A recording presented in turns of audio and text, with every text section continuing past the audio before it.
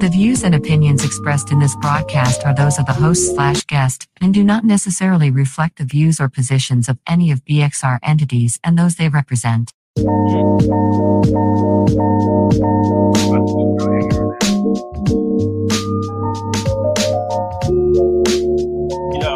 1 2 1 2. Kick this freak out. Yeah.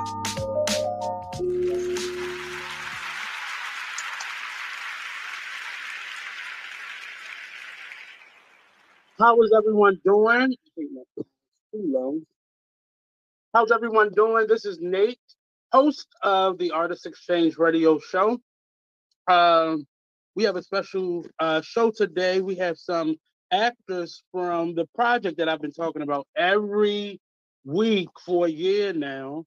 From You Thought I Was Him project that will be opening up November the 11th at Arena Playhouse. So I hope you all have gotten your tickets because there are limited tickets for this one because they're still following some of the protocol for COVID. So it's a 300-seat theater, but I believe they're only selling 200 of those tickets, and tickets have been being booked up. So get your tickets now. I don't want to hear anybody crying out in the parking lot because they couldn't get in. But we have 3 of the actors on. We have Noah has returned.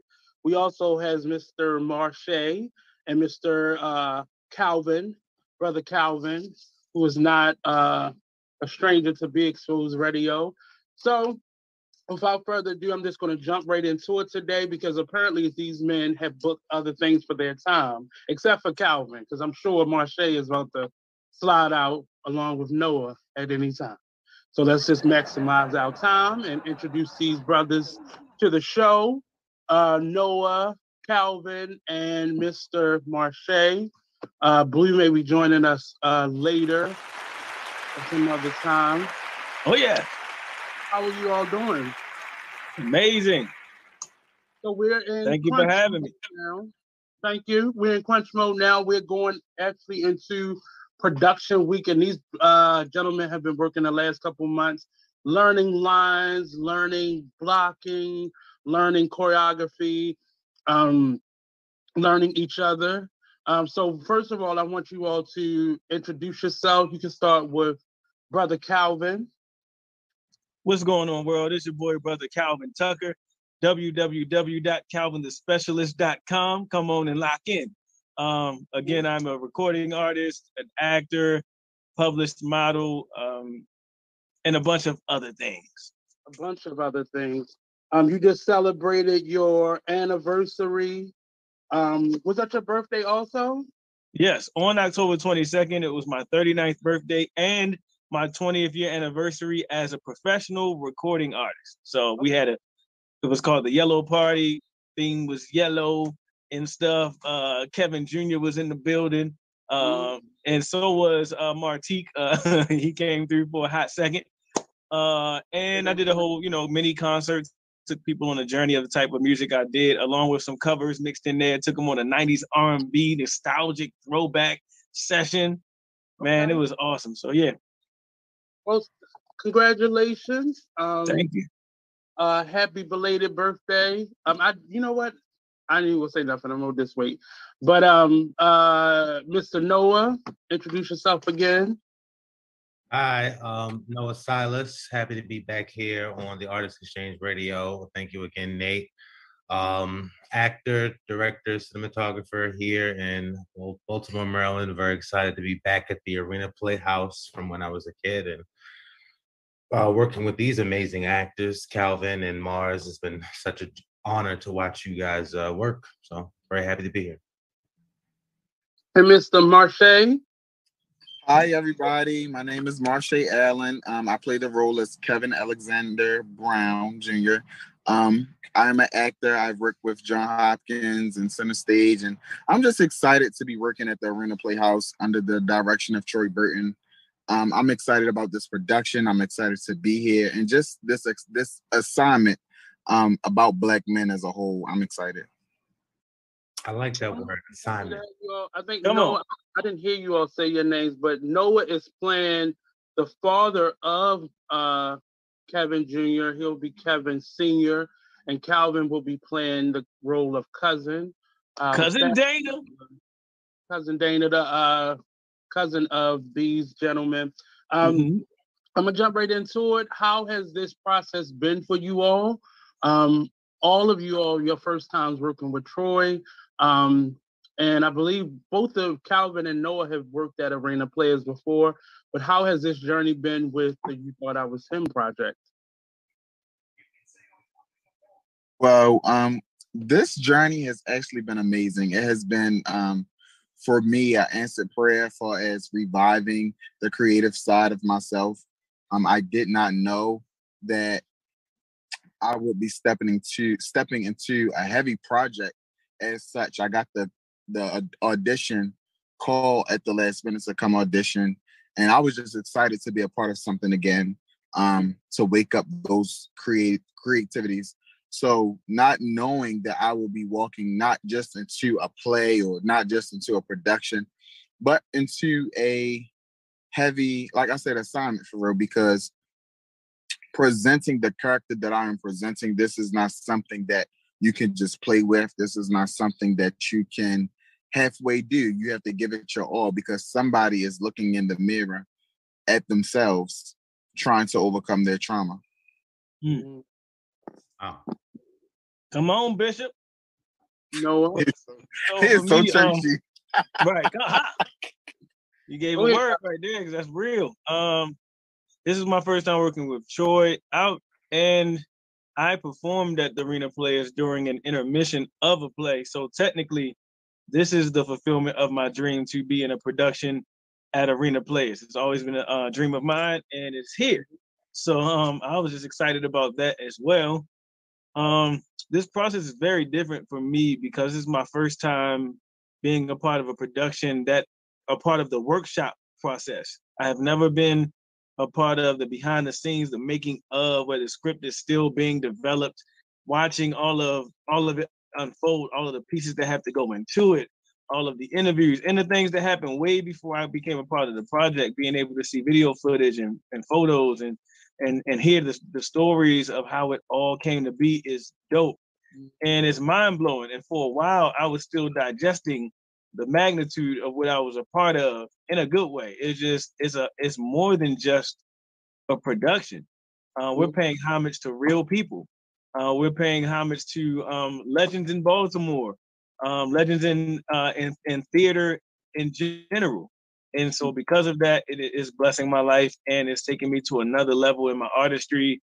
And the challenge is real. I'll stop right there. Noah? Could you repeat the question for me again? So what has this process been, working with You Thought I Was Him, working with Troy for the first time, returning back? Because I don't think you've been on stage at Arena for quite some time. Yeah, the last show I did at Arena Players was 2008. So this is my first time back on that stage. No, actually, I lied. I did when Variations was at Arena Players, so like 2014. Okay. But it feels good to be back. It feels great. I'm glad to see that the old pioneers, Donald Owens, this Miss Orange, Catherine Orange is still there, Miss Charlene, and all new faces as well. This is my first time working with Troy, but as I mentioned in other interviews, I've watched him grow up directing a real nigga show.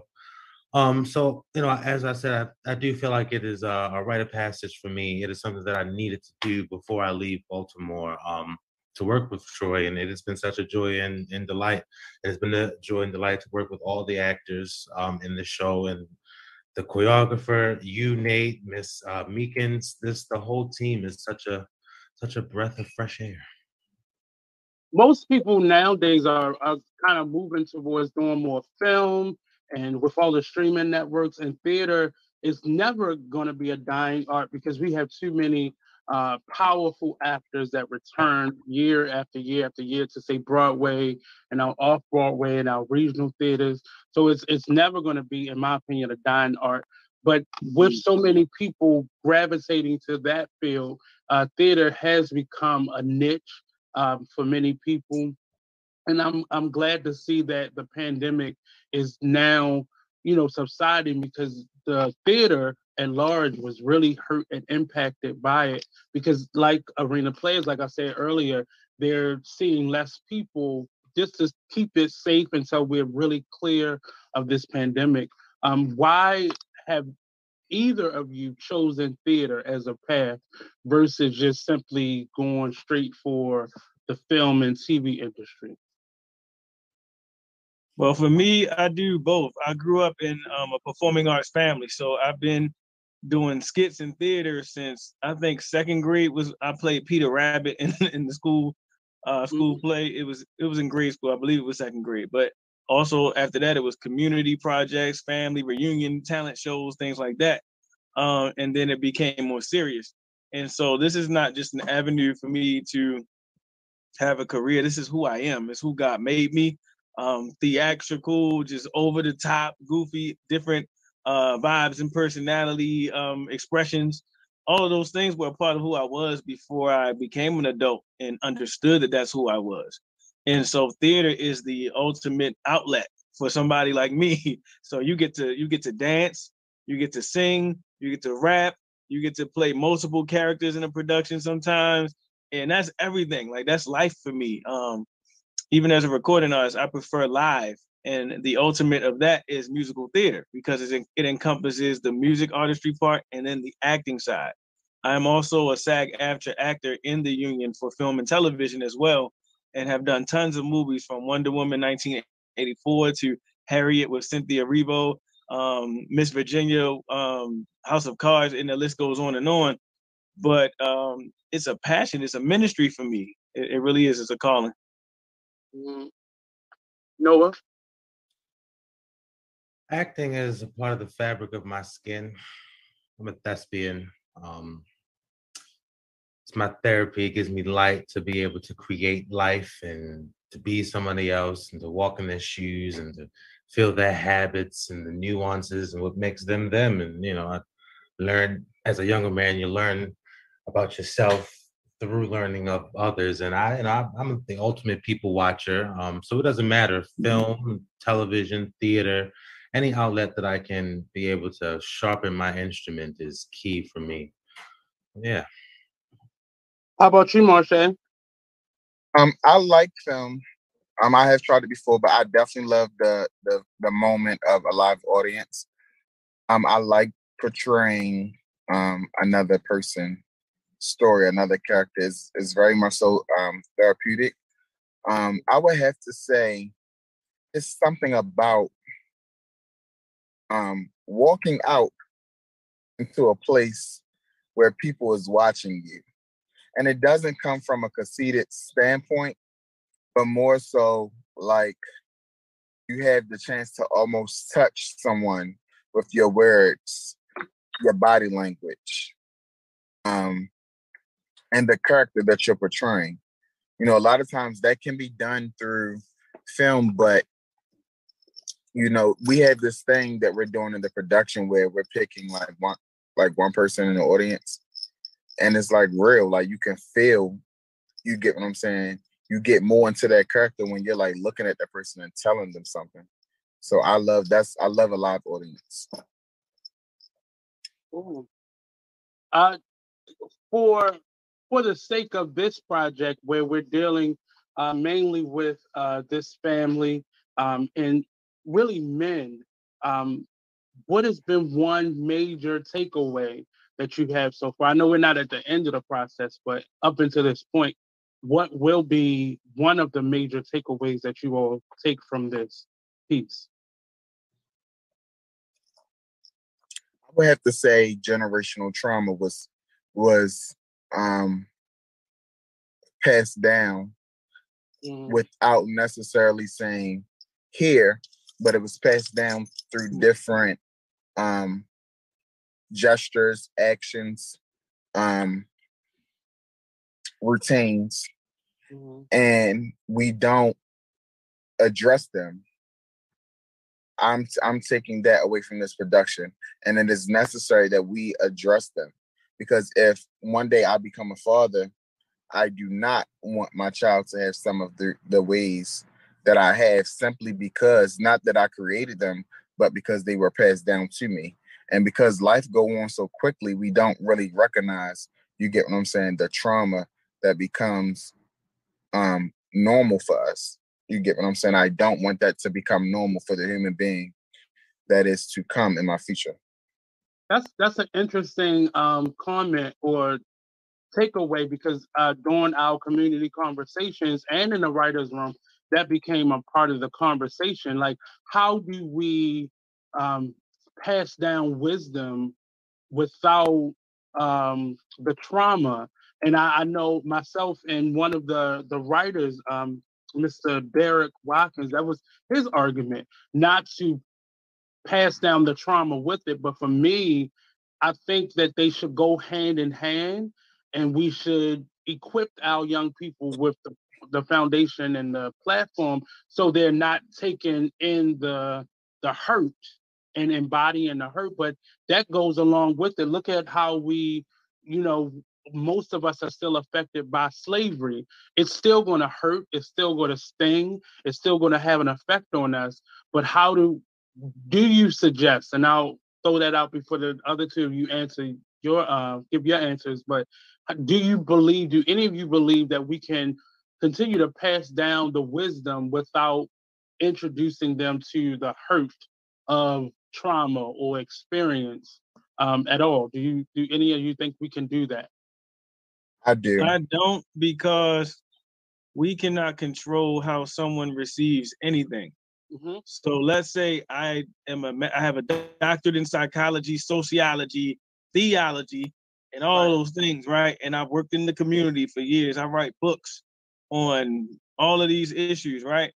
I could be such a master of things that happen that pertain to the mentality of humanity, and still teach my son what happened in the past with all of my knowledge of how to package it and all of that, and he can still walk away with a certain part of the trauma of it, because it's our people and it's our story. I feel like there's a part of trauma that already is innately connected in us. Once we learn about it, we are now in touch with it, if that makes sense. So if I tell you a story of how I got held at gunpoint last week, and then I describe the story, there may be some trauma that you take away from it that I didn't give to you, but just me sharing my story, I don't know what you can relate to from it before I told you the story. I don't know any of that. So for the sake of not talking too much, I feel like you can't, because we're not inside someone else's soul, their mind, and we don't know what their past experiences were. I agree. Noah? I say yes, because it's not what you say, it's how you say it. If it's somebody that I'm giving knowledge to, or if it's a person that I'm receiving knowledge from, I would hope that we have that rapport and that safe space, that understanding, that synergy. So if I'm getting information, I eat the meat, I spit out the bones, I take what is necessary for me, and I know that it isn't coming from them trying to unload on me as their therapist, but but to really, because they've already walked the path, they've already gone through the trials to find the lesson to bless me, so I don't have to do it. So I think it can be done. And I before Marche answers, I really believe this: whatever answer you may have to that question, it really depends on your age range and the trauma that you've had. Some of us have gone through so much that I don't want anymore. I don't want to hear another slave story. I don't want to, but there are ones of us, and it's interesting that Noah and Calvin have similar answers, because you come from a certain age range where it happened regardless. So we have a certain level of toughness in that, 30s range, age range. Go ahead, Marche.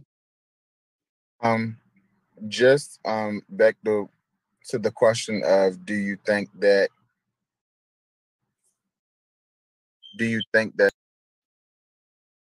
No, he didn't. No, he didn't. Wow. Well, until he comes back, unless he pops back in. Let me say one other thing about that. I work with young people and have for the last 13 years. And so when I look at that question, I also think about how I already in the classroom pass down in teaching certain subjects and content. Because in theology, we actually go there. You know, we talk about social injustices, slavery, the American flag and its creation, the national anthem, racism, social justice, all these things. And you'd be surprised how humanity can tap in emotionally. I mean, so in terms of passing down the trauma, in terms of me being like, okay, this is what we've been through, and this is the only way to see it, and I want you to feel like that's different than me just saying what it is and then letting them have their own experiences. Because it's interesting. You can look at a classroom, you can say something, you know, like this happened to such and such last week, and you can watch some students go through a process. I'm visual. So when you tell me a story, I'm picturing it like a comic book or a TV show actually happening. And so my reactions are a lot of times they're over the top or theatrical. And some of my students are that way. You can see students start to cry who didn't experience what another student was talking about in their story or their presentation. You can see other students getting angry or wanting to know more. Well, what happened next? Or how did you deal with that? Because I couldn't imagine. So empathy and sympathy goes into how someone picks up on trauma as well. So yeah. But the messenger definitely makes a difference. I remember I went to Catholic school, so as I don't know if you teach at a Catholic school or just a parochial school in general. Catholic. I had a Black religion teacher, and that made a difference because prior to that, in middle school, I had a white religion teacher from Canada who was totally removed from the Black experience in America.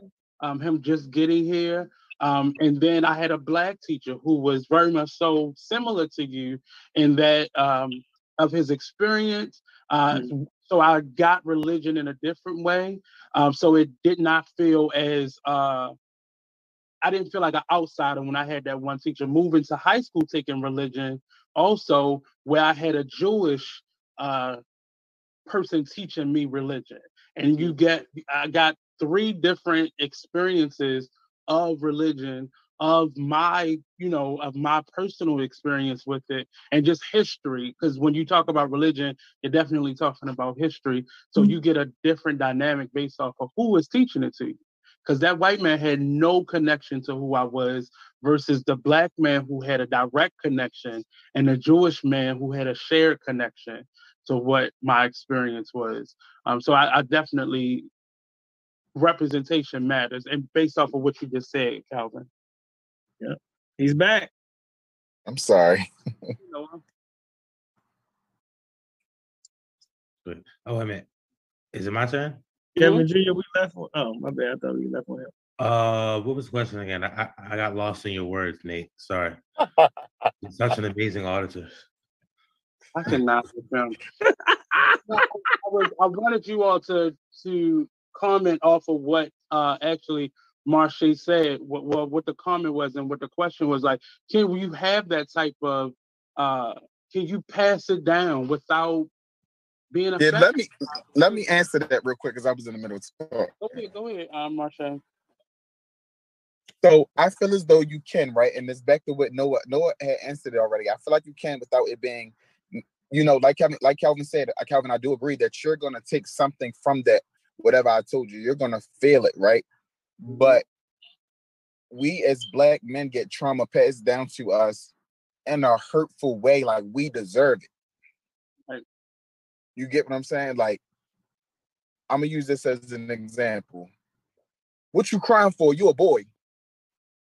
You get what I'm saying? Like, sir, what does me being a boy have anything to do with me crying? That is the human nature. You get what I'm saying? But because that was brought on them, because they grew up that way, like, you bet not cry. So my intake would be for the future would be, hey, I wasn't allowed to cry growing up, but I understand that you're hurt for a moment. I want you to get that out for a moment. But as a man, I want you to get yourself back up and keep going. And that was a perfect illustration. Part of that is giving the people who are passing down that information, however they're passing it down, grace, because you have to understand that's how they got it. Right. So that was their experience. And then being able to communicate with them, and we have to teach our children to communicate so we know when they're hurt and why they're hurt and what's hurting them effectively. So being able to then communicate, that is hurtful to me. That hurts me, or that affects me in some type of way. Yeah, and that's true, because a lot of us don't even know why we're hurt. We don't know what hurt us because we won't address it. We won't take time to address it. So yeah, I agree. I absolutely agree. Are you about to say something? Look, I get what y'all are saying now. I was thinking something else. If that's what you mean in terms of hurt people hurting people, then no, there is no way for a person who has not healed and a person who has not been educated beyond how they were raised, you know what I'm saying, who hasn't come to a complete understanding of who they are as a grown man versus how they were raised up, passing down something. No, you are going to pass down that trauma. Like the example Marsha just gave, I think is a perfect example of how you pass that trauma down. Like, what you crying for? You see what I'm saying? Like, there's no way to get past that if you're a young person. A young person can't really, a baby, I'm saying, like, children don't really have the capacity yet to start deciphering, oh, he's hurt because of how he was treated. So he's not really coming at me. He doesn't mean it that way. So I get it. And it really just depends on, because I asked the same question, but people took it different ways. And that's a lot of what this is, because ultimately what I was speaking about in our community conversation and in our writers' room was people were talking about just giving people information, like a dad giving a son information, or a cousin giving another younger cousin information. Sometimes that information can be toxic, but because that's how I got it, that's been my experience growing up, I don't know that this will be harmful to you. Especially we living in a world where we do have the words to say, this hurts, this affected me, this is trauma, this is traumatized. Like, we now have the words to be able to say the things that you and I, Calvin, are the same age. So things that we may have heard, it felt funny, and we kind of said, this is weird. Somebody older, that was just the way they were raised. Our parents, our uncles, that's just how they were raised. Hey, Tracy, I see Tracy's on. Go ahead, Noah. You haven't had a chance to answer. No, I mean, I'm totally in agreement with what everybody is saying. And just to reiterate what Calvin was talking about, just the kids that he teach. I didn't teach as long as you did, Calvin. I had my little stint in Baltimore City Public Schools, but even before I even got to just little life lessons of teaching the kids, even before I even got to my damn lesson plan, we had to build that rapport. One, the kids wanted to see if I was going to last, if I was going to stay here. So they took me to that little test, and once they realized that, then I showed them that I am, at one, as a Black male, that I am emotional. I am willing to show my emotions, and I want you to show me yours, and this is a safe space to share. One, that's important as a theater teacher to teach character development. But two, it's just so much trauma, so much decadence and degradation in your face as soon as you walk outside. Because I taught at Booker T and Mount Royal and Waverly and all those cool hood spots. So just the surrounding area, on top of the traumas that you have to deal with of the school system, on top of the trauma you have to deal with in your family, so just to have a teacher, a space where you can just yell, scream, cry, cuss, without cuss for a meaning, without certain repercussions, just a safe space. And then once we've had that understanding and that connection, then they allowed me to impart some knowledge. And they, as I said, you eat the meat, you spit out the bone. What's for you is for you. What's not, discard.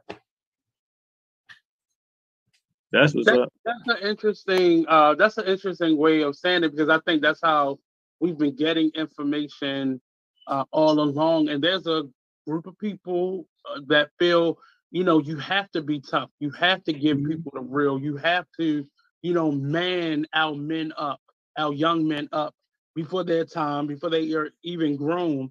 And they feel that way, but we're noticing now, even, my uncles who are a few years older than me and up, that type of rearing is not good, because you don't know how, like he said, you don't know how people are going to respond to information. So we have to be very careful. Another question that I have, I went to a conference for teachers last year, and one of these big teachers that has risen above the crop, she made a statement saying, children cannot learn from people that they don't like. And I think, in my opinion, I think that's a dangerous statement to make, one, around children, to children, because then I have to, based off what you just said, Noah, I have to have this likability for you to learn something from me. And I think I always thought that saying, and I've been hearing it so many times after that conference, it just is a very toxic saying, because you're telling children that in order for you to learn something from me, you have to like me, but I have to get you to like me in order for you to even learn something. So who knows how long that is? I came right after you at Booker T, and I could not have imagined being there as long as you had. And I'm sure I've been at schools where you'd have been like, this ain't for me. But how do you feel about that statement? How would that statement would have affected you, one, being a teacher, and you being a student or a young person? Anybody can answer that. Can I go first, please? Only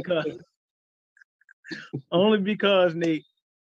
So let me fill you in. This is my first official year, full school year as a teacher.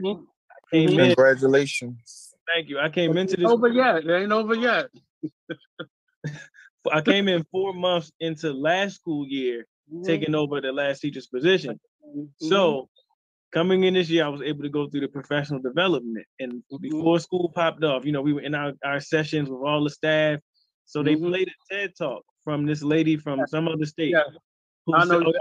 She had the red jacket on. Yeah, that's the one I'm talking about. Right. So they played that. And that was the whole premise of the speaker who was there from our staff. It was the whole premise of their speech. So they played hers, and they was talking about that one line. Students don't learn from teachers they don't like. And everybody was clapping and agreeing. And I'm looking around like, have you been in the classrooms? I've been in it, because some of y'all been teaching 30 and 27 years. But they're on the other side of it. They're on the other side of it. So they don't get you coming in a space where that was not a thing before. So they're on the other side of that lady making that statement. And you're I would say yes and no, because the teachers that have been teaching for 20 and 30 years still getting new students in. You get what I'm saying? Like, because at our school, you teach the same grade for the most part, and they filter through you. So I stay in the 10th grade. So I'm getting a new group of 95 to 100 10th graders every year. So I'm getting new faces. So we're in this constant learning to be new. But the thing is, you already almost said it. I almost technically don't need to say anything. It just resonated with me, because you're telling a young person, well, if they hear that and then they see the reaction, that we're saying that, they're like, oh yeah. So I can just be like, I got a 40 in the class because I don't like the teacher. Turn up. Then you got to look at each individual student who says they do not like a teacher, or that they do like a teacher, are for reasons that could not be valid. And what I mean by that is, I remember when I was a substitute, I would have students telling me, you're my favorite teacher. And I'll be like, okay, that's dope. But I would always ask them why. Because I need to know why you're saying that. Is it that you think you're getting over on me? Or you think you're being allowed to use your phone in class, or you're allowed to eat food when you're not supposed to? What are the reasons why? Because being cool to a young person in a lot of schools I'm not saying everybody, but a lot of times when you ask a young person, or the teacher is cool, if you walk past the class and peep in, kids are doing what they're not supposed to do. You see what I'm saying? And I'm not that type of teacher. So anyway, I asked them, and they would always say, because you're strict, but you're still cool with us, you're still, you keep it real with us, whatever. They'll say something that's valid. And that's what I need to know for me. I need to make sure you're not just saying it because you think you're getting over or something like that. And that term that they cannot learn from you if they don't like you, I feel like is disrespectful to us educators, because you're dealing with hormones, you're dealing with all these different changes, and you can't pander to one child and based on, you can say, well, the rule is you can't wear hats in class. Oh my God, I hate you. I hate this class. You don't like kids. Why are you a teacher? And then, but to an administrator, just because they said they don't like you, now they're looking at you like, well, children can't learn from teachers they don't like. You have to learn how to build a rapport. And okay, but the rule is that you want me to enforce is that there are no hats in the class. What you want me to do? So do I just say, okay, wear your hat? You see what I'm saying? Like, when do we hold the students accountable for, oh, hey, guess what? This is the rule. And in life, you're not going to always like your boss. You're not always going to like your coworkers. But guess what? You still got to get that work done if you want that check to come. And we as educators, we are preparing our young people for real life. In real life, it doesn't matter if you like me or not, as long as we're being respectful to each other and working towards the goal that we're putting each other's space to accomplish, man. So I'll stop right there. But that's great. Too many excuses. Too many excuses that society has given to this generation.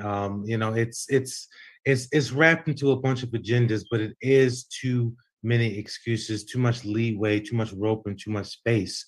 You don't have to be an abuse. You don't have to be abusive to a child. But I do remember when I was in school, it didn't matter if I liked the teacher or not. And that was many teachers I didn't like.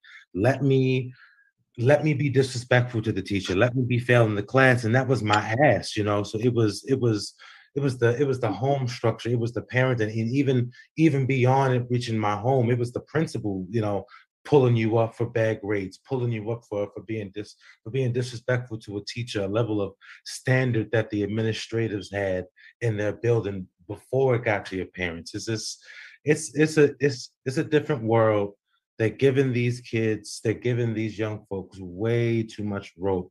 And frankly, from what I've seen as a teacher, they hang themselves with it because they're young folks with too much rope. Yeah. How about you, Marsha? You bringing up the youthful part of this conversation. How do you feel about that? I can copy and paste everything that Calvin said. I would agree with him.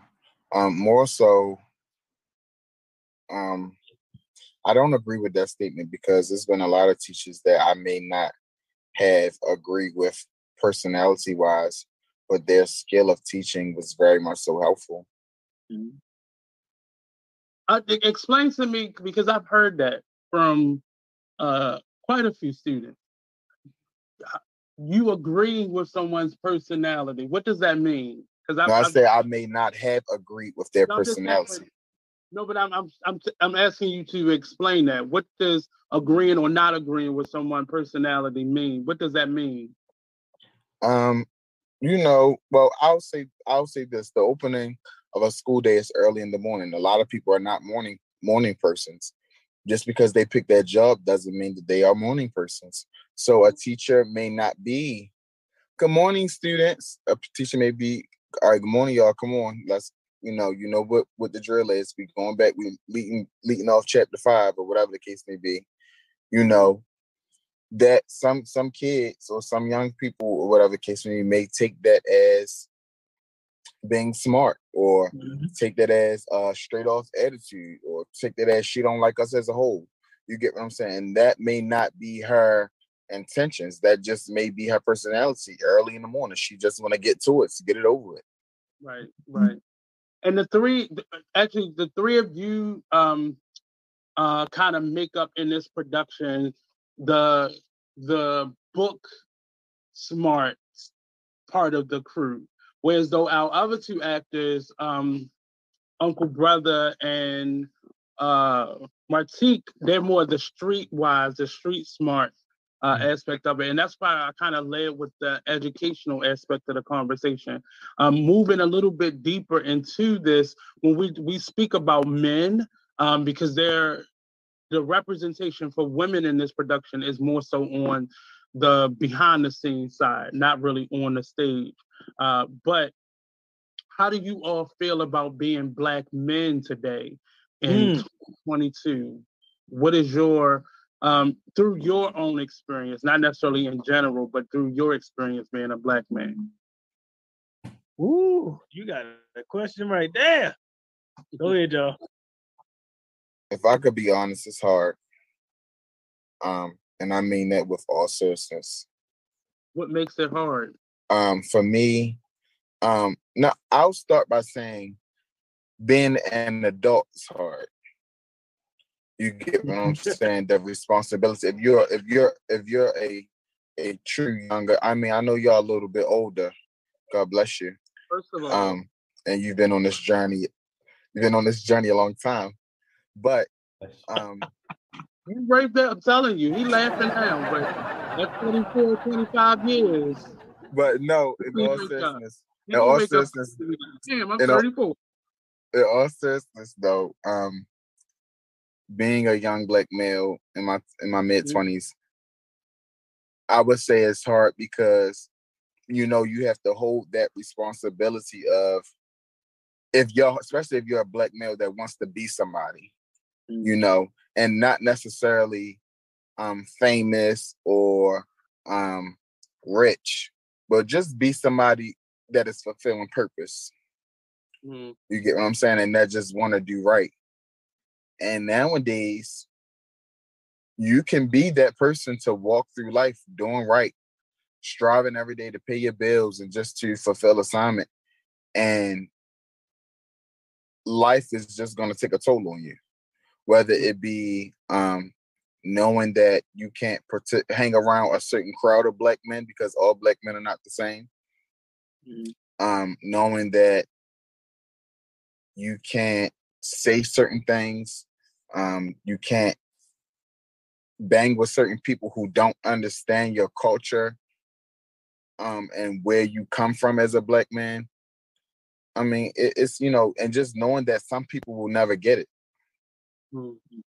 So for me, it's hard because in some aspect, I'm going through life, doing what I'm supposed to do and doing the right thing. And then just saying some people who are just uneducated, who's just uneducated, whether you're a Black man or not, just uneducated on what it means to be a Black man. It's hard, honestly, especially when your heart is in the right place to do right and to fulfill purpose, to fulfill culture, to you know, Black Lives Matter, to even raise that standard for people that a lot of people don't take it as serious as we should. So it's hard, you know. No, it's like the joke it's like, go ahead. No, please, Calvin, go ahead. It's like the joke that's not funny. Like it's only hard when I go outside. Right. It's weird being 39 years old in 2022. A young Black African American man who's never been arrested, grew up in West Baltimore. Okay. To still have those feelings when I walk down certain streets or I'm at certain events, and how you can feel the judgment, how you can feel the fear. I could be dressed like this. I'm fly today. I could be dressed like this, or I could have a suit on. I step into a certain room and there is still fear. And it comes out in different ways. It's subtle sometimes. It's in the questions that you're asked. It's in some of the statements that they say. And it's sometimes so weird. That look just like you. Exactly. About our own people. Yeah. Exactly, Nate. And you know what? And it's not like that's new, because we all know that even back in the slavery days, we had our own people selling our own people. So it's not like that it's shocking. It's just, it's like, really, when you see it, it's just like, I don't want to believe it, but here you are. my color, but you ain't my kind. Amen. Like the old folks would say. That was a good talk right there. You're my color, but not my kind. Sometimes you have to look another black man in the face and tell him that, you know, I'm not like you. You know, just because I didn't do it this way. You know, a lot of people think because the only way you'll be successful is if you're a rapper or if you're a producer, or if you get what I'm saying? Or athlete, professional athlete, right? Yes. Yes. Like a lot of times people will try to stone you for being a fashion designer, for you putting on, you know what I'm saying, styling. Like this is what a black man should be. Grace, style, clean. I don't have to have fronts. I don't have to have, you get what I'm saying, braids. I don't have to have chains down my neck. I don't have to have watches running up my arm. You get what I'm saying? So that's what I mean by also heart, that like the grace part, walking with grace. Like black men should be able to walk with grace, and it should be normal. Amen. Go ahead, Noah. Well, I am made in the great spirit, the great breath's image. My blackness, my skin, my melanin is divine. So I don't think much about it. You know, we are still in the land of the conqueror. So the laws and the ideology is still against our divinity. But I carry it as such. I am divine because I have this dark skin. So I don't really look too much of how, I don't go with the plight of how society is holding me down, because I want to be the architect to changes that idea, that pushes us to the thought that we are divine, that we are so much more than what our conquerors have trained us to think and to be. So I'm gonna go what Mars says. What really is hard is just being a human in this motherfucker, just existing, just waking up and going outside.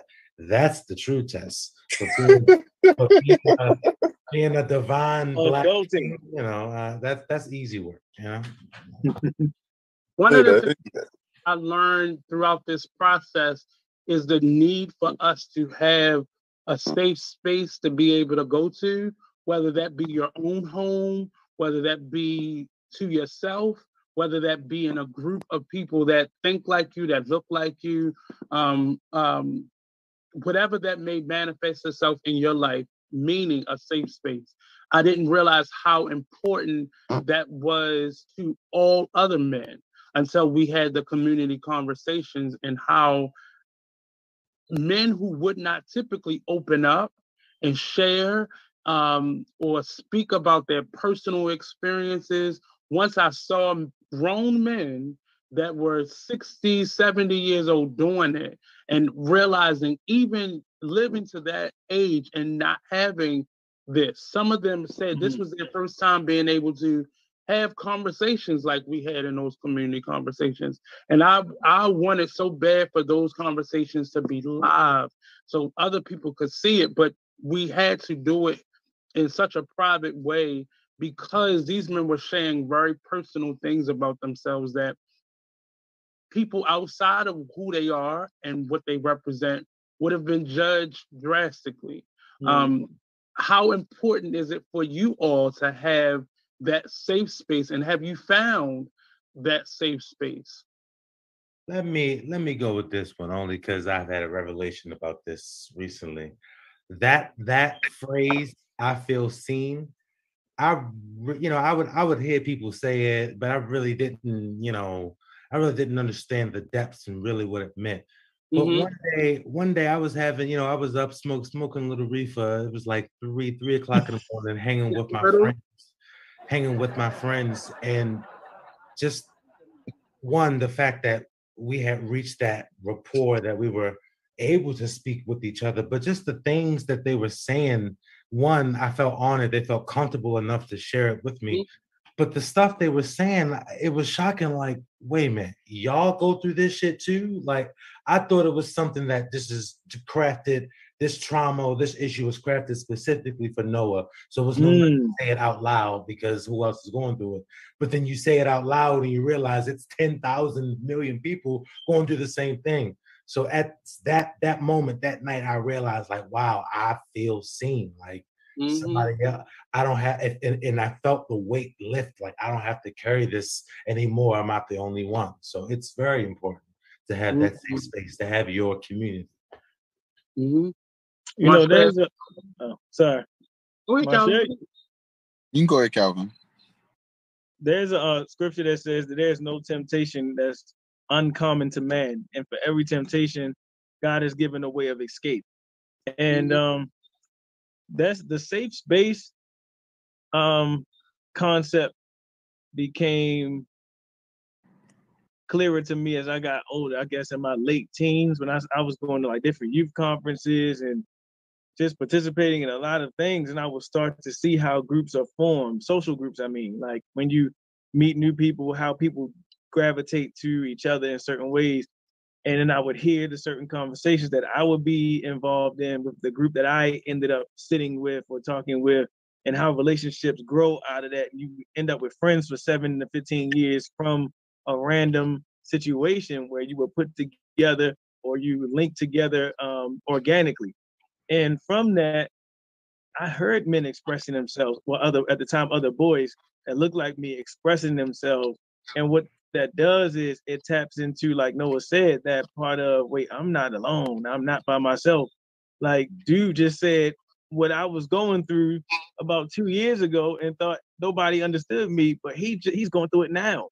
What that does is it opens us up to be able to understand that not only are we not alone, but there is an after this. Whatever I'm going through, even if it's not bad, it's not always bad things. It could be decision making. It could be, what other Black man do I know that's in the creative space that's trying to do this major thing that I'm trying to do, because I want to link with someone who understands my culture doing this. So I link up with Nate because I already know what Nate has done, and I'm like, he can understand what I'm about to do. Let me holler at Nate. It could be as simple as that. It's not always negative and bad. Like who's going through the hell I'm going through. That's good too. That can be supportive as well. But just major life decisions. And it's important for me. So I'm sorry. Yes, to answer your question, yes, I have a couple of core spaces and groups of people or persons in my life that are safe spaces for me. Specifically, I'll say this: I pray. I don't have any blood brothers, so I pray that God would bring godly men in my life. He not only did that through certain pastors and like my godfather that I adopted, who's a pastor, and then there are my god brothers who are like friends that are not my blood, but we're close enough to where we have that bond, we have that safe space, and God bless me with those people. In addition to that, my own family, of course, my family holds me down. That's holding me accountable. That's telling me when I have a stupid idea. That's telling me when it's dope and telling me how to work through my thought process. How can you make this better? That's a support system. So yes, sorry, I have it. No. I wanted you to be able to flesh that out because often we get into these types of conversations on a surface level and you don't get to really express how in depth, especially a question like this is important because I say this all the time, and I think it's become a part of my mission in life. Women have all these programs to, one, prevent subsequent whatever, to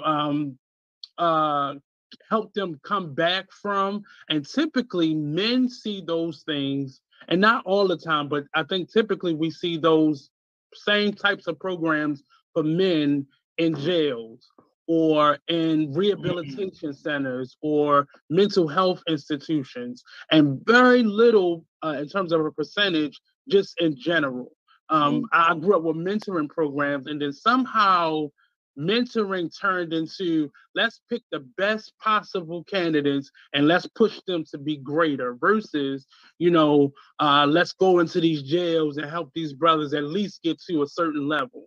So our programs normally come when we're too far gone in whatever given circumstances. And I've been saying that for so long that I think now it naturally has become a part of my mission to support Black men in whatever way I can. And it's awkward because I'll call somebody to a meeting. Kind of the reason we have actually are here today is I called Troy and Blue Waters and DDM into a accountability circle. And out from that, Troy decided to push forward and make this happen. And they were weird about, and these are three men that know me. They were very weird about even, what are we going to talk about? The day I brought them all to my office and talked, you know, I had a conversation with Noah. I had a conversation with Brother Calvin. And it's weird because you're not used to other men coming to you in that space and just wanting to be even keel with you and have conversations outside of business or something toxic, of course. But I've found that many men find it uncomfortable to find that accountability in each other or with people in general, for that matter. But it really does. I'm very curious and interested in how that can be a thing now without it being a Kevin Samuels looking type of thing, or people perceiving it to be something toxic or women hating even. Right. But just to be able to get things out that are toxic in a space where you feel safe and you can get at least one other person to balance that out or say, well, I've thought that before too, but this is what I think now, or this was my experience, and be able to share possibilities with each other. Marche, did you get to answer that question? I would have to say that I'm probably not there yet with the safe space thing. It could be because of me. It could be because it's probably not time yet. I'm not sure, but I'm not there yet. Why do you think you're not there yet? I probably would say I'm picky as far as like the atmosphere and the spacing that I want it to be. Probably I need to feel that connection. If it's going to be a safe space for me, I'm probably looking more so for a certain type of connection before. What does that mean? What would that best case scenario? What would that look like for you? And what would it feel like? Probably maybe a father figure. So maybe like I'm probably over the friend stage or the big brother stage, like probably someone who actually would get where I'm coming from, that would know about it and would be able to direct me. Not saying a big brother can't or a friend can't. That's just what I'm looking for. And that should tell you a lot about where you are also with your own personal healing and growth. And it's nothing wrong with asking for what you're needing. That sounds like a need for you in this moment. Yes. This is where you are. Oh, go ahead, yeah, it's definitely a trauma situation. You get what I'm saying? Definitely something that I personally am trying to move past, but that particular subject is hard to move past, if you understand what I'm saying, because of my own personal story. But that would be like the safe space. You get what I'm saying? To make me be like, okay, you get what I'm saying? Like, I can relax now. I'll say two things that may seem contradictory. One, don't wait. Seek it out. If it takes you praying for it or meditating over what that looks like, really in your mind, figure out what that looks like. Because I'm going to tell you, I was in that space, and it really wasn't until last year that I even attempted to even seek it. And that was when I called on Blue and Troy and DDM. And it was a weird feeling because I'm that person for so many other people. They come to me for that safe space. But when I purposely sought out that type of balance in my life, because I wanted to surround myself with people, because we're in the arts and it can often feel like predominantly women around you. And sometimes that's not a safe space for some of us based off of what our experiences have been. Especially on the level that men have been hiding and denying and just living through the scars and the traumas of life. So I purposely stuck that out. And that was me being 38 for the first time in life thinking that. And I would not have thought from that initial jump from me or that thing that I wanted to seek it out, that we would be here over a year later doing a play based off a lot of those themes or those thoughts. And it just opened itself up, and it was nothing. Once you purposely seek it out and just let it happen, it like Calvin was saying, you'll naturally attract to you the people who are supposed to be there in that experience. And just using your gut instinct and that discernment to really decide what that is. And and the other side of that is, don't put it off. Don't put it off because that person hasn't come in either. So seek it out. And even if you have to baby step in the information you're putting out, do it so you're not just sitting on it. Because for me, it really was 38, 39 years of just sitting on it and not addressing it. And stuff that was insignificant, that seemed insignificant, it was such a relief, not only because for me in the community conversations, I didn't even really do that much talking. I listened to the stories. And like Calvin was saying, you start hearing other people say the stuff that's been on your mind forever. Mm-hmm. You sometimes hear what they say and you then learn the verbiage to be able to express what's going on with you or what you're feeling. Sometimes we don't even have the words. It's just, this don't feel right. This don't feel good. This feels weird. This feels off. And you begin to learn the verbiage as you talk about it. And now that you are reintroducing yourself to the art, now you have a platform to filter some of that out.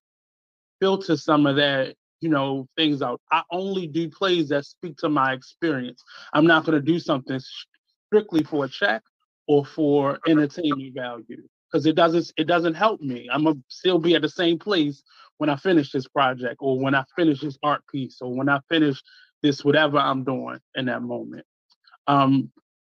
As we continue on, because if you have to go, just let me know. I do have to go. I'm like on an unscheduled break. But in terms of, and a lot of this conversation today was taken from things that myself, Troy, Blue, kind of came together and thought. If y'all don't know, Blue is a trained therapist and counselor, and we brought him into the project. Well, one, he was in accountability, and that was his contribution to the other members. But we had that therapist there throughout the process because we didn't know, in opening up those doors, what and who would come through. And it was a scary feeling because I'd never want to put somebody in a predicament where we can't help you and you just expose yourself. So really having that balance of, yes, accountability circle, but also introducing yourself to some type of mental health specialist or expert. And that's to anybody listening as well. Don't try to do this on your own. That could be dangerous. And we've heard those stories of people taking their lives once they've opened themselves up and could not close it or could not contain that overflow. But in terms of you all identifying what it is, what you feel like being a Black man today, I wanted to throw in one kind of hot button topic. And that would be Mr. Kanye. And I want to be, respectful. See you guys. See you. See you later. But for you, Calvin, just understanding who he is and what we've seen from him, and then taking into consideration, we know probably 5% or 1% of who this man is and what his experience has been. But can you remark or make remarks on how you have seen people respond to him? Maybe not necessarily how you feel, or you can add that as well, but the overall, what do you feel about how people have responded to seeing him go through this meltdown for the last couple of years? I've been having this conversation a lot over the years. He's always a topic because he's a mega star. And I think that's something that people, the main reason why this is making global impact is because he's a global figure. Right. And so with that being said, he's a global figure who I personally don't follow, and like I don't have all his albums. I haven't like studied bar for bar, However, I watch the industry, I study the industry. And what I noticed is that after his mom passed is when we started to see a bunch of stuff that was not on. And in my opinion, I didn't see that stuff before. Or maybe if he was saying stuff that was a little off, but it might have been a little genius off and creative off, if you get what I'm saying, versus this whole White Lives Matter t-shirt. Like it's a complete different thing, but it was a transition after his mom passed. And I don't know, like you said, we know 1%. I don't know if he's ever talked to a mental health professional or how long. And in my opinion, just looking, I don't think he has, or maybe he has, then he stopped a particular chunk of sessions and then he was triggered. You see what I'm saying? And then it started to go backwards. I don't know how that works.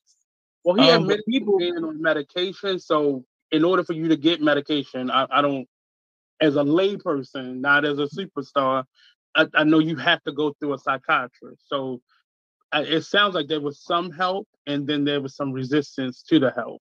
Oh, so he was on meds? Yeah, he talked about being on meds, and remember he was going through some ebbs and flows for a minute there, and he admitted to not taking his medication. So I'm just assuming, but celebrities get medication because they ask for it, but typically you have to see a psychiatrist so they can give you medication. But they legally are responsible. Yeah. But like when you said that makes me think of two people: Brandy, who's my favorite singer of all time, and Tyrese, because we're talking about mental health. So Brandy, I noticed the transition in Brandy. A year or the same year that she came out with her last album, discussing mental health. And it was my best friend's wife. She was the fiance at the time. We were talking about her, and I was like, I feel like Brandy is struggling with mental health issues. And that's not negative. I've worked in the field where I can discern certain things and see certain things. Now she's somebody I do study because that's my beat, my Brandy. So I noticed like in some of her interviews, some of her interactions, and how she was beefing with certain artists and individuals who it didn't make sense, or she used to be cool with. And I'm just like, it doesn't make sense. So anyway, long story short, she came out with the album, and on the song is Bipolar, and it says, "Bye bipolar, I don't want this disorder." And so I was like, But then she did an interview where she kind of spoke to it, but wouldn't word for word address it. So she hasn't come out and said, I have bipolar, blah, blah, blah, blah. What did she say? Then the verses happened. So when the verses with her and Monica happened, that's around the time that she admitted that she had told, I forgot how it happened. I'm sorry. But anyway, it came out that she said something to the effect that there was some mental health things going on.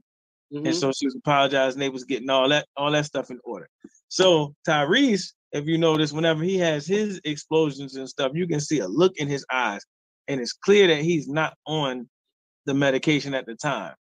So with Kanye, I feel like now that you said that, it's probably the same thing. He could be off his meds because I've worked with young people and young adults who are a completely different person if they are on their meds versus when they're off. I say a lot of times culturally, I feel like we are one of the only cultures that get upset for people for either developing a struggle like a mental breakdown or some type of mental imbalance or being born into it. And maybe I'm just overlooking other people's cultures, but I ain't never been in any other culture but mine. But I just feel like we are one of the only ones that get angry with each other. And, it could be frustrating to have to personally deal with someone with frustration, but that don't typically, well, I'm not going to say that. It doesn't necessarily have to come out as anger or develop into anger, but it is frustrating having to deal with somebody, especially if it's a loved one or a close friend. It's frustrating, or a student in our cases. It's frustrating because you're trying to work through it, and that person's just not there with their healing yet or at all. But it is, this play has brought up. I wish you all were able to be a part of the community conversations or the writers' room. Me too. So much that has been condensed in these pages that you all have seen. But even listening to the monologues or the dialogue that you all are saying, it was one scene that you all were doing last night. I think it was the when you all were switching in the chairs. And in my mind, I thought that meant that the grandmother had all this revolving door of men. That's what I saw. I don't know why that's what came to me. But it could be seen as just the men in the neighborhood. But it just, for some reason, it went to this revolving door of men in these individual lives. Oh, wow. Like, that is hard. Like, it is what children see really has an effect on them. Right. It's like when comedians be like, yeah, I had all these uncles I didn't know I had. Okay, I got you. Right. But just imagine, if they were all bad or if they were all toxic. Just understanding what impact that has on you growing up. Trust issues, insecurities, fear, all these things come up and become a part of your nature as an adult when you've experienced, and nobody has said anything. It's just been normal and normalized to everybody to experience this. And just imagine all your other friends. That's one of the things that I assumed. I thought, people had the same family structure that I had, and realizing that some people did and some people didn't, it's a cruel thing. And I think the first time I ever acknowledged that other people shared my experience, I was in middle school, and they brought in this curriculum called Rainbows, and it was geared towards young men, because I went to all boys school, who had been raised by a single parent. Okay.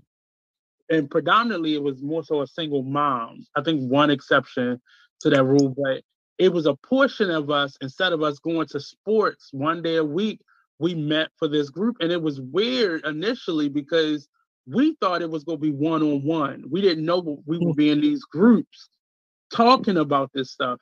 And it was very awkward for these young men, I know me being one of them, to talk about the stuff that I was experiencing, having to be raised by a single mom. And it was really just a weird thing, because some people still had shared in some separate experiences, whether your parent had died, or this was never in your life, or chose to leave, or whatever that was, or they just were separated. But it was just a weird experience understanding that. But the judgment, the feeling of judgment, this feeling of all those things culturally, I just feel this play came up with so many topic matters, and arguments pursued at some time in the community conversation or the writer's room. And it was based off of people having two separate perspectives on the same issue. Mhm. And it, you know, I'm trying in my mind, even going through this year, what can I do to fix this or help it or move it forward for Black men specifically?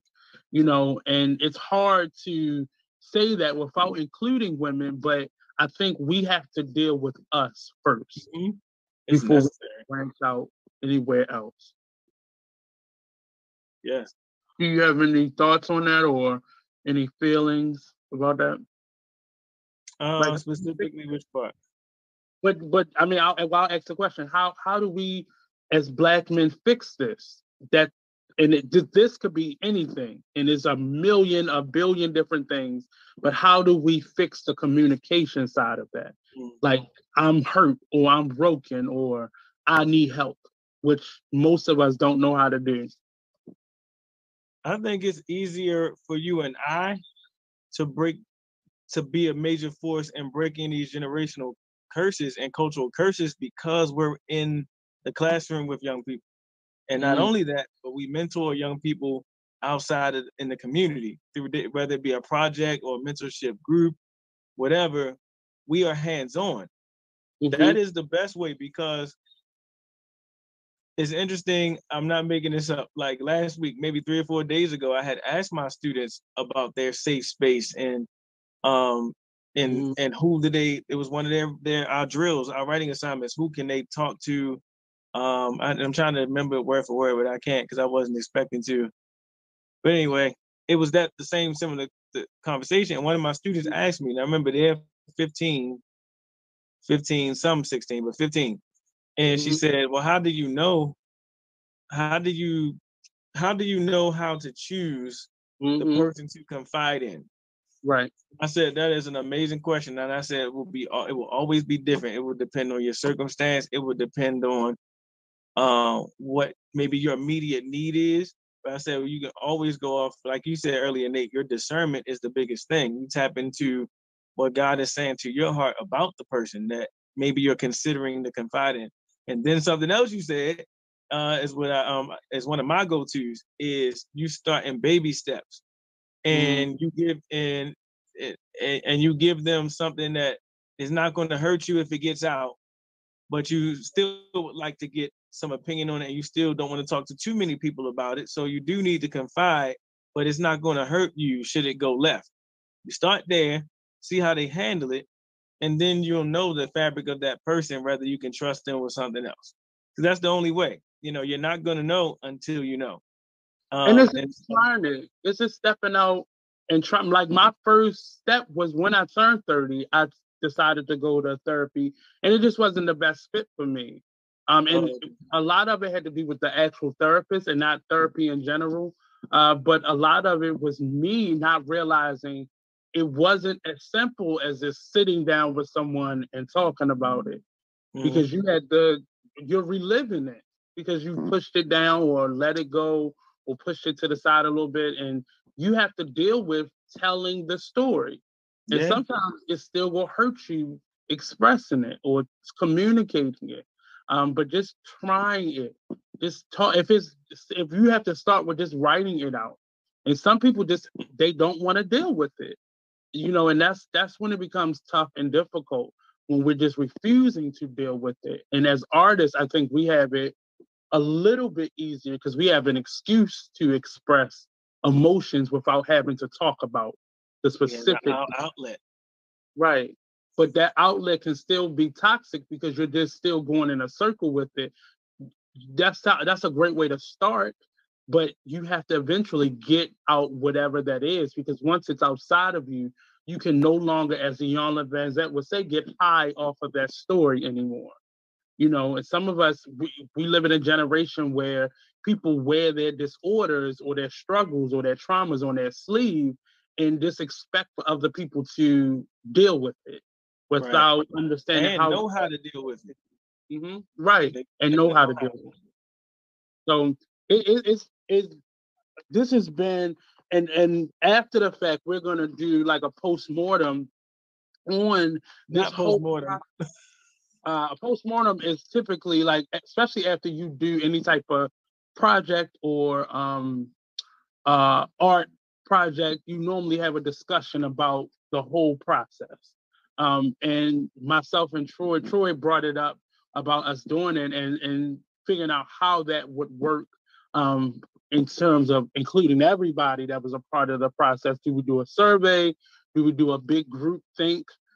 Because there's been a lot of stuff unpacked. And this once you've said the stuff, you can't take it back. But somebody heard you throughout this process say it or think it or feel it. And I think that's a lot of fear why people do it, because even for me, I'm very great at communicating myself and saying how I feel. However, it's still a lot that I don't say. And that's me. That's how I was raised, what goes on in this house stays in this house.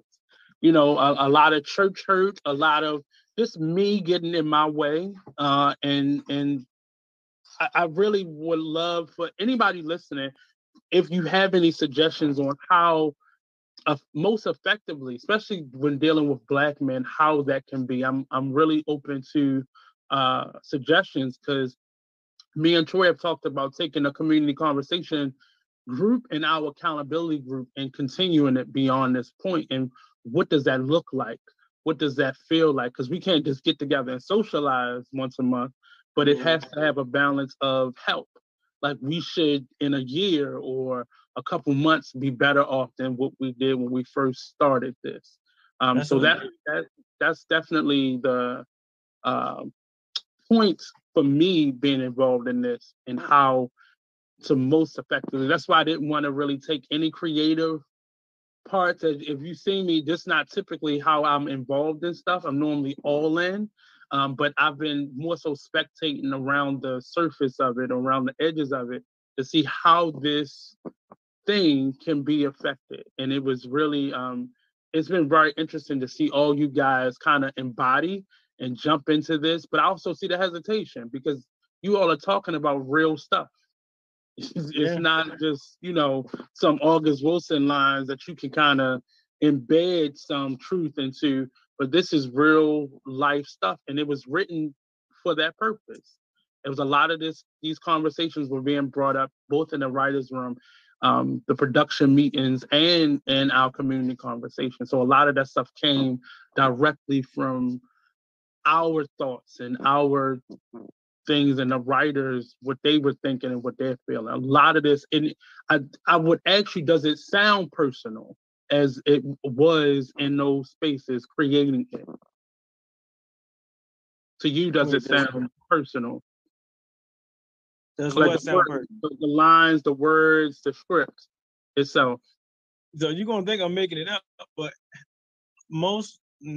all of my parts are very close to who I am. And I guess that's that's a cheat code for me, but it's not for Troy, because Troy doesn't know me and Tracy don't know me. So it's not like they knew beforehand, so they picked me because they knew. But it's a cheat code for me because I can feel, it's not hard for me to tap into or feel what I'm saying as the character. Versus if it was somebody completely very direct and honest with you. That's why you were picked. That's why the other characters were picked. That's why you. What I mean is you know me more than they do. However, you still don't know me. You get what I'm saying? We've known each other for years. So add that without knowing the personal background, we still, and I don't think and this is something that I had to learn. Despite me telling you what my truth is, it's prevalent on you. And that one therapist that was not so good, she explained it to me as if I had a stain on me. Ooh. And whatever your life is, it's almost like a birthmark or a stain on you. Like, I know that this is a wine stain on this carpet. And you may not know the who, what, where, when, and why, the details or the in-depth, but and I don't think it's a secret, because Troy shared with you all when we had the first initial sit down with everybody, that you all really came in and embodied the sound, the tone, the color of that character without knowing too deep. And it's really why I did tag certain people in it, because I have been through the process. Like you said, even not being a part of that process, being a part of a workshop, that's not something we typically do right now. We're starting to see it happen more, but we're used to, reciting the August Wilson monologue or Shakespeare, or we're used to doing something and just trying to add a different spin to it because we've seen all the Black stuff so much. But doing something original based off of reality and not just a concept that was created it's scary, because then you like, well, nigga, do you know me? Did somebody tell you something? But I knew those types of things would come out. But if you look at all your fellow actors, their parts look like it was written for each of you. Very personal. And that's amazing because it's like 5 different writers. Well, no, that's what I was gonna say. What I was getting to was that they didn't know me, but still, all of my pieces, like my audition piece, is also one of my favorite pieces. Probably all of my large monologues are my favorite, but Emasculate Who, I was like, wow, right. All right. So that's why. Remember we went live, and I was talking about Tracy, how she wrote "Color the Hood Beautiful," and that was like I felt like something I could have wrote or would have came from me. That's what I mean. And I said it was God ordained. That's what I mean. Like going through the script of my character, it's God ordained. It's nobody can make that connection like how you explained it, except for God putting it together. So I'm grateful for that. This is one of the simplest, and without giving away too much, it's been one of the simplest audition processes that I've ever taken part in. Because because when you go into, and that I've been pushing Troy to create this as maybe a course or a workshop of how to create for us. Because I always tell people, Black people don't have to be conceptual. We don't have to think about an idea and try to create. We live everything that we do, from the Color Purple to August Wilson. It's our real, somebody in your family, in your bloodline, that story is. We all know a Sealy, either that go to our church, or we all know, we all know Uncle Brother. We all know Uncle Brother. We all know a cousin. Right? Yes. We all know a Martique. Literally, we all know a Martique. But it just, it really is our existence. So we don't have to do that. It's just us being able to fit our whole thing on a stage. And that's what this process has been, trying to, and it was so much that you all did not even see in terms of monologues or stories or dialogue, because we couldn't fit all that into one stage. Right, the stuff that was cut before we got there. Right, so it's a lot that didn't even reach the floor, stuff that the audience won't see, stuff that, that you all saw, and it morphed or changed or grew or developed into something else throughout this process. How do you feel, going back to the process, about being a part of something like this? How will this kind of persuade you in terms of new projects that you get yourself into? I don't think it's going to. I think it's definitely stretched me as a creative in general, because to be able to be a part of a project that is still being formed for the first time, and for it to be done in excellence, though, it's weird, because I'm still a student of life. I'm still a student of destiny, a student of everything that's beautiful. And we are beautiful as a people. And so to be sitting there and just looking around, hearing y'all just, popcorn, it's, in school we call it popcorn. One person speak, then the next person. So, and just talk about life experiences, and the real part that blesses me, like I said before, is we are representing and paying legacy, tribute to real people. Cousin Dana was a real person. This is not a fictional character. And so that touches my heart even more, that I must do my best to deliver. No matter what I'm feeling, you know what I'm saying? It's so much bigger than me, and it's bigger than entertainment. this is impartation. Mm-hmm. That people are going to walk up out of there feeling like they're not alone, feeling like they are understood, and feeling like I feel like people are actually going to walk out with some tools on ideas of how they can conquer something they're going through. That's one of the big things that I feel as we've gone through rehearsals and I've seen how we've adapted our characters and how the script, not that it's coming together because it was already together. I'm talking about as we have been rehearsing the scenes, how the script is coming together as a piece. I'm like, man, it's so powerful. And power is how we change. Power is how we're going to grow. And so, yeah, so going forward, any project that says workshop, I don't know if it's even done like that because this one didn't say workshop on it. I learned it was in workshop once I signed on and became a part. But I mean, I would love to be a part of other workshop experiences. It is a little intimidating too. To be honest, because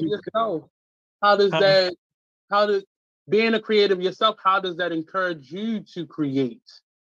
That I was about to get to that too. Yeah, because I want to direct. I directed my first and only music video, the patiently waiting music videos on YouTube right now. And so I have plays in me. I have shows and movies in me that I want to write and produce and direct. And so being in a space of a theatrical workshop, you get nuggets on this is how it can be done. You know what I'm saying? And so, hey, I've never seen it before. So it's all downloading. You see what I'm saying? And so if when God gives me the next vision to actually go forth in that way, I'll have a lot that I've learned from You Thought I Was Him. Yeah. I really hope, and it was something that I said in the very beginning, I hope you all are really journal this process for yourself because like you said, the typical actor does not get this experience. The typical director or stage manager doesn't get this experience. Writers don't typically get this experience. You don't typically get a writer's room for a play where you get other people in there with you. Normally writers are very individualized and they stay in their bubble and then they present it. But this was a different space to be in with other people. And I've been kind of a fly on the wall throughout the whole process. And I'm really excited about people seeing this premiere of this production. And finally, because it just felt like this year was never going to end, but it's definitely coming to this portion of it, this phase of it is coming to a close in just a week. Literally, next week it opens up on Friday, and we're gonna have some preview shows Wednesday and Thursday. But that's more so for cleaning up things. But it premieres next Friday, the 11th. Yes. And we are in brilliant competition with a number of other plays and Wakanda too. But this play is definitely something that I would say come out and see. Definitely make it a part of your to-do list for the next 3 weeks. And come out and enjoy these men. It's been great knowing all of you in different capacities and seeing you all now working together with other people in this. So I commend you all for this. Hasn't been easy. It has not been easy, and I'm sure you all are paying the price for it when you go home and you go back into them scripts. But I know you said one thing you want people to take away from this, but overall, what would you like for yourself to take away from this, and what would you like for the audience to take away from it?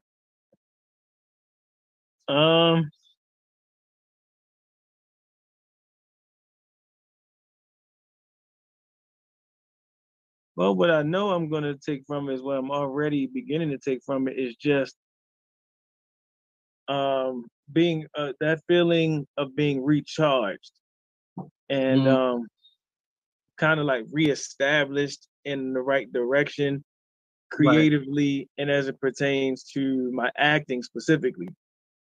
I've been on a journey with specifically musical theater and all those things. I had sat it down for a minute and I was like, yeah, musical theater the auditions is what I couldn't get past. That's another story. But then I conquered that. Then I moved on. So now I'm back. So I'm taking away the charge that we are needed in our best form.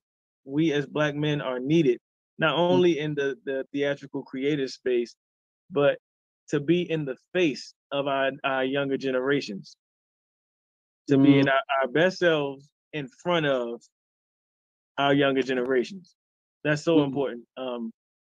It's ringing in my ear and in my eyes and in my mind as we've been rehearsing and going through. I'm just like, it's imperative to be my best, not only to give glory to God because He created me and it's my mission to be my best, to pursue excellence, pursue perfection. But what about the young people that we're supposed to be reaching, breaking these cycles? All of that comes from us being 100% who we're supposed to be. So that's an interesting perspective. Is that the idea that we are needed, and just reassuring not only others but ourselves, because it feels like we have a lot of men that are giving up or just wandering off, because I felt that myself. Is this worth it? Is doing this what's that Clark sister song? Is my living in vain? Right. Is all this for nothing? The times that I spent in class, the money I owe to Sally Mae for it. My time at spaces like arena players, traveling, learning lines. What is this for? But I think you summed it up like that. The necessity of us is needed in whatever facet. And you in your classroom, me in my classroom, it's needed because people need to see examples of all different types of Black men, and not just the one on Cops or the one on Love and Hip Hop. They need to see, and nothing's wrong with that. But I think we need to see variations of ourselves, and many different, so we all can come into ourselves through something bigger than ourselves or something inspiring. I'll ask you just think about your castmates for a second and the characters that they're playing. Was it anything about this story that shocked you? And shock meaning something you did not know or something that you learned being a part of this? About the other actors or their character? But more so the characters that they're playing. No, because because the reason why I say that is because my mind was being rocked this entire workshop experience. So every day it was like, oh, okay, this character related to this character. Okay, this happened, that happened. Maternal, paternal. It was just every day was kind of coming at me. It was just like. But in terms of content, I think I may have asked you the wrong way, but in terms of the content, was there anything that you learned content-wise, not the artistry or the acting, but this content, like the words in the script? And I know sometimes being an actor, the nuance normally comes to you in a moment. Like it's almost feel like an aha moment. Like, that's how that line is supposed to be said. Or, oh, I didn't even get that. But was it anything that kind of took you aback, or something that you actually learned about a type of person, or just the words? Yeah, I think I get what you're saying, but I feel like, honestly, for me, I won't say why because we're on this live. I'll tell you later, and you'll know why. I'm not telling you, but okay. I feel like after next week, I'll have more of those, and I say that because a rehearsal or two ago, I had somewhat of that moment where I have a line that says, the name's Dana. So for the longest, I didn't understand how that was supposed to be said, what I was actually saying. And 2 rehearsals ago, it hit me. And I ain't even gonna say why it hit me because it might give away something in the show. I can tell you that later too. But it hit me while I'm saying the name, just that little one line I could not get. But I didn't say anything because I'm like, no, this is where you gotta step your chops up and you gotta, embody this and figure it out. You can't ask yet. If it's getting too close, then you gotta ask. But you gotta, do your work. But that's one of the reasons why I insert a lot for you to continuously read your script. Not simply learn your lines, but read, because there will be moments, and it typically happens to you on stage singing it. And you're like, oh my God, that's how, oh, okay. And then probably that one line, that whole scene makes so much more sense to you now. Right. Than before. So reading it, especially reading it out loud, to hear it outside of yourself, is so much more profound when you get how a line is supposed to say. Even though a director may guide you in different ways, you're going to hear that line outside of yourself based off all the notes that you've gotten, your chemistry or your interaction with the other characters. It's just going to pop into your mind. And it's going to be, you will probably get a couple more of those in the next just in the repetition of you doing it over and over again. And I love those moments, though. That's one of the things I love about theater, is that they're in the live space of the performance, you are still stumbling upon new things, right, and learning new isms about what you're creating. I love it. Now in real time. Now, to all the people who want to be actors, the goal is for you to get that much sooner than later. So the goal is to figure out how to get that much sooner. But the trick is to read your script as many times as you can, because that will then give you, and read your lines out loud. Most times we get people who learning how to read, the trouble that they're having is they never read out loud. So they don't hear themselves making the mistakes. So they auto-correct themselves in their head when they're reading. But when you're reading out loud, that's why I say if you highlight, and some of you all are learning that if you highlight everything and you miss one word, you don't know that word because your mind will automatically skip to what's highlighted. So when you don't highlight anything, your mind is just trying to take all that in at one time. But that's the secret to get that done sooner rather than. You Thought I Was Him project premieres November the 11th, and it runs each weekend up until the 27th, past Thanksgiving. At Arena Playhouse, 801 McCullough Street. Tickets are general admission are $35. You can get them at the door if you chance. I'm just saying. This feels like it's going to be a walk-up production. Students and seniors, tickets are $30. You can call the Arena Playhouse at 410-728-6500 for fundraising opportunities or group sale tickets. The fundraising opportunity is you can get a block of tickets and you can have, say, your church come and you sell the tickets for one price and they'll wholesale you the price and you get to keep the difference and raise money for your organization, your group, what so have you. And then they also have group prices available as well. You can go to www.arenaplayersinc.com for more ticket information and figure out, the whole thing. You can buy the tickets directly from the line as well. Do you have any last minute things you want to get out? Check me out at www.calvinthespecialist.com. My new single is my current singles are Mirror Mirror, 1-800, and It Doesn't Matter on all digital platforms under Brother Calvin D. Tucker Jr. I love y'all. Come see this show. Bring your nephews, bring your brothers, your husbands, your uncles, your fathers, your sons. Did I include all of the men folk? Your co-worker? Grab your boo thing? And bring them down. If you could. Students. Students. We want to see y'all. Thank you so much, Mr. Calvin. We're going to say goodbye to him. And the next show up is Skyline Radio Show with Mr. Mark. And I forget his co-host name, but they're coming up next, right? Oh, nope. Guess that's a strong. That's been Artist Exchange Radio Show. Tune in next Friday. We'll have on one of the last guests. We'll have him on Friday. One of the last actors. We'll have him on Friday, and Blue will be back then. I don't know what happened to Blue, but he'll be here next week, or I'm gonna go beat the hell out of him, and he will be here anyway. Peace out, people. Good night. Sleep tight. And come on down to the Vashta Blue Jewelry Studio. Tomorrow we'll be here all day from 11 until 8. So come on. Peace out.